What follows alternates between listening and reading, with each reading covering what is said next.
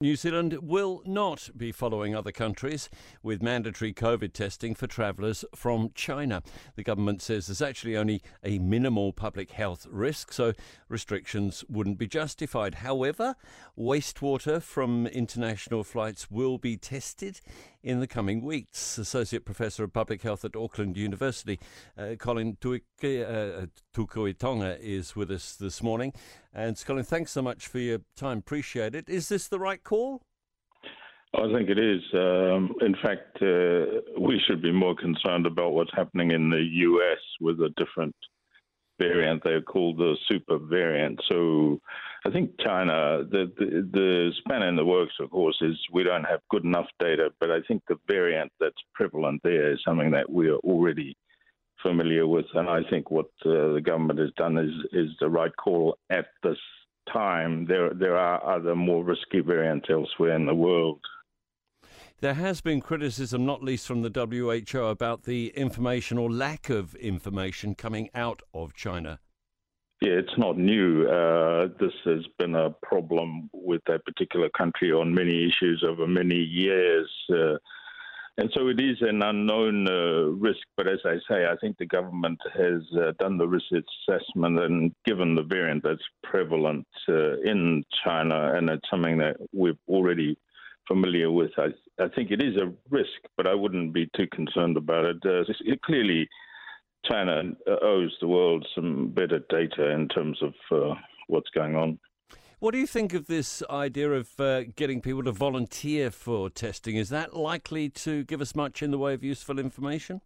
The minister reported, I think, yesterday, day before, that they've done this before and they've had good response with voluntary testing and clearly given them some confidence. It is a set of things, though, Tim, it's important.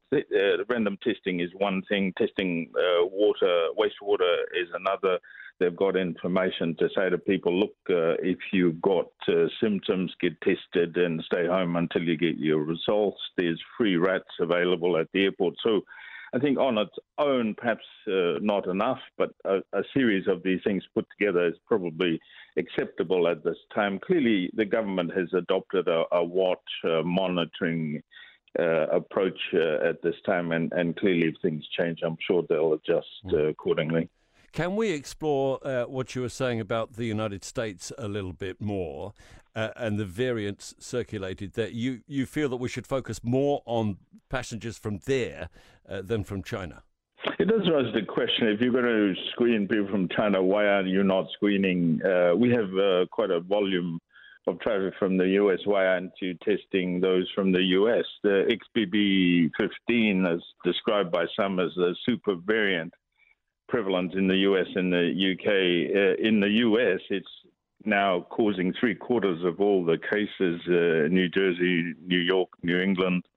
And the problem with this, it's really a fast-spreading variant, and it's led to increased hospitalization. It is capable of evading the immune response. So it is potentially more of a problem, and one epidemiologist out of the US has described it as the next big one. Yeah, I've been reading some of the stories in the States, and they are a little chilling, to say the least. And when you think of the fact we've got, 3-4 flights coming across the Pacific overnight and dropping down in Auckland early in the morning, that does seem to be a large number of people that might be coming from the States. Yes, and the origin, as I say, it's on the East Coast. That's the place I would be looking particularly at what's happening. And I'm sure colleagues of the Ministry of Health are doing that, but it is one area that I'm concerned about. Okay. You've probably sensed a bit of COVID weariness among New Zealanders, exhaustion even. Is that in itself a concern? Oh, absolutely.